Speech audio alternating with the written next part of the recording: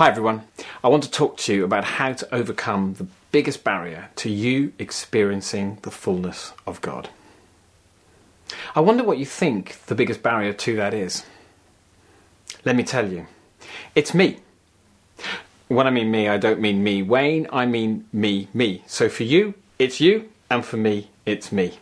I am my own biggest barrier to me experiencing the fullness of who God is, His kingdom, and all He has for me. And today we're going to look at how we can overcome that barrier.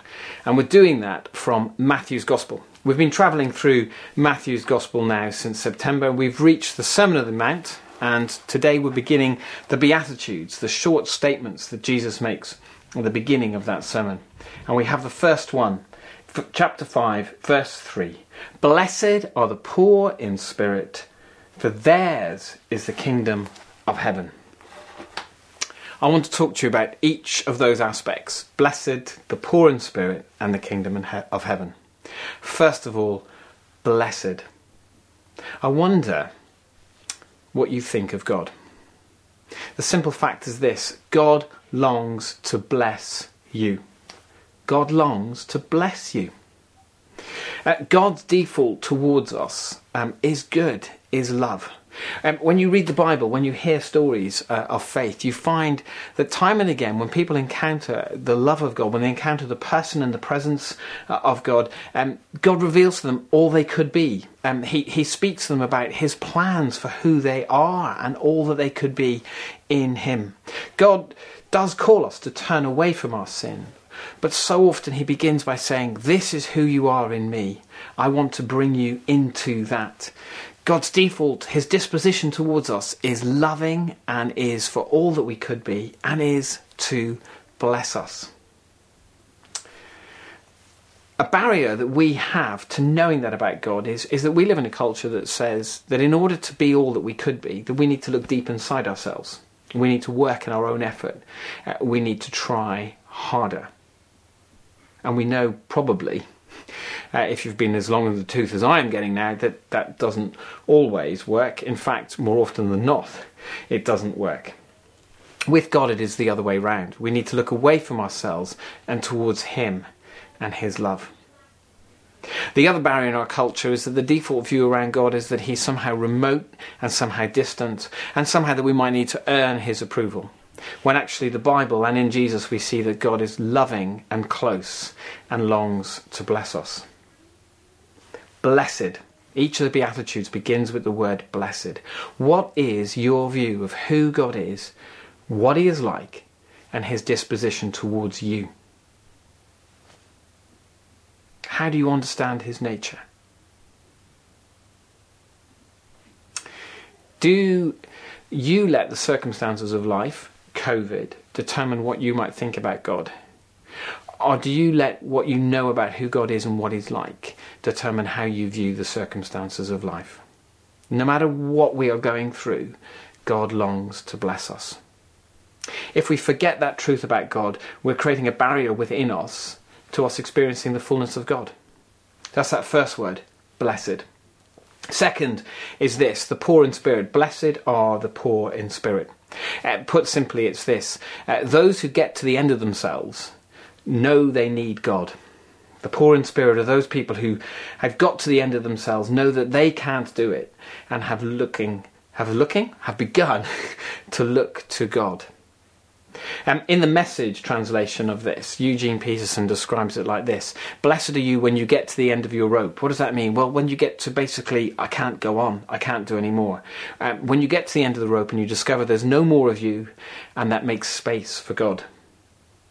People who are blessed by God are people who've got to the end of themselves, not because God needs you to be exhausted and tired and worn out, but because it's when we get to the place where we know we can't do it, that we begin to look for help.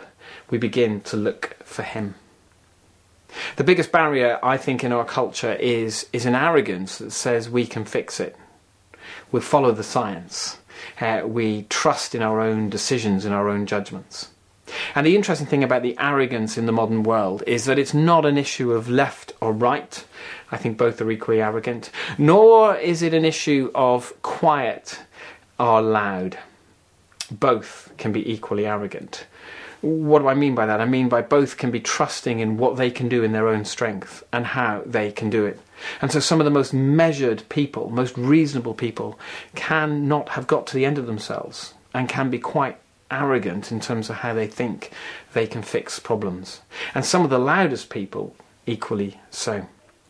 The people who receive blessings from God are the people who have got to the end of themselves.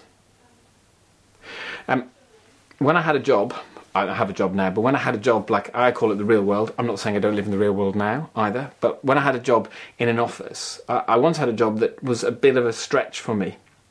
And I mistakenly thought that I had to prove myself in that job. And there came a moment when, after yet another mistake, where somebody about 2 rungs up the ladder for me, who had employed me, said, "Why don't you ever come to me for help?" He had taken a risk in employing me, and he wanted me to knock on his office door and say, "Please, can you help me?"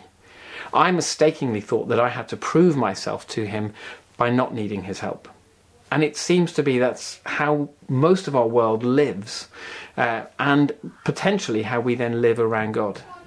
God needs us, we think, to have it all together, when actually all he does is need us to want to come to him. In whose strength do you live your life? Is COVID pushing you to the end of yourself? That's not a bad thing if you turn to God. So blessed, because God wants to bless you, are the poor in spirit, those who've got to the end of themselves and have begun to look around. God, I need you. And why? Because theirs is the kingdom of heaven. Those who get to the end of themselves and turn to God discover the kingdom of heaven. It is given to them. It is God himself. The emphasis here is on the relationship that we discover through Jesus in the kingdom of heaven. Kingdom of heaven implies life with God, under his rule, under his reign, under his care. That's the emphasis of the beginning and the end of the Beatitudes. They both end, both the first and the last Beatitude says that you will have the kingdom of heaven. And all the other blessings in between kind of flow from that point. It's a bit like I once received the blessing of a reader's card at the British Library. And I could tell you that as a reader of the British Library, I'm not anymore sadly, I was able to go to the coffee shop, or I was able to sit opposite famous authors as they wrote their books, or I was able to take books out of the British Library. They were all great blessings that I could tell you about. But the key blessing, the one that enabled them all, was the fact that I was a reader at the British Library. When we receive the kingdom of heaven, all the other blessings flow from that. It's the greatest thing we can receive in eternity and for eternity. God gives himself to us so that what we need most we can have, a rescue in Jesus. Blessed are those who get to the end of themselves because they see that God has given himself for them. I don't know what 2021 has in store for you. I don't know how it has begun for you, but I do know that God wants to bless you. That word it's a rich word. It's rooted in an Old Testament emphasis around the weight of who God is, the depth of his love and of his power. One writer describes to be blessed by God as to experience, I'm looking down as I read this, a near incomprehensible happiness. A near, incomprehensible happiness. Something that I can't quite explain, but I'm really experiencing. It's a deep inner joy that is rooted in God, who he is, what he is like, and what he has done for us. It's a deep inner joy that is rooted there, and therefore they're not dependent on the circumstances of our lives. God wants to invite all of us fully into the kingdom. He wants us to experience fully the blessing of being his. And the biggest barrier to that is me. When I forget how much he loves me and what he's like. When I don't admit that I've got to the end of myself and try and fix it in my own strength. And when I don't realise that the thing I need most is him. Have you come to the end of yourself? That's good. Jesus is calling. Shall we pray?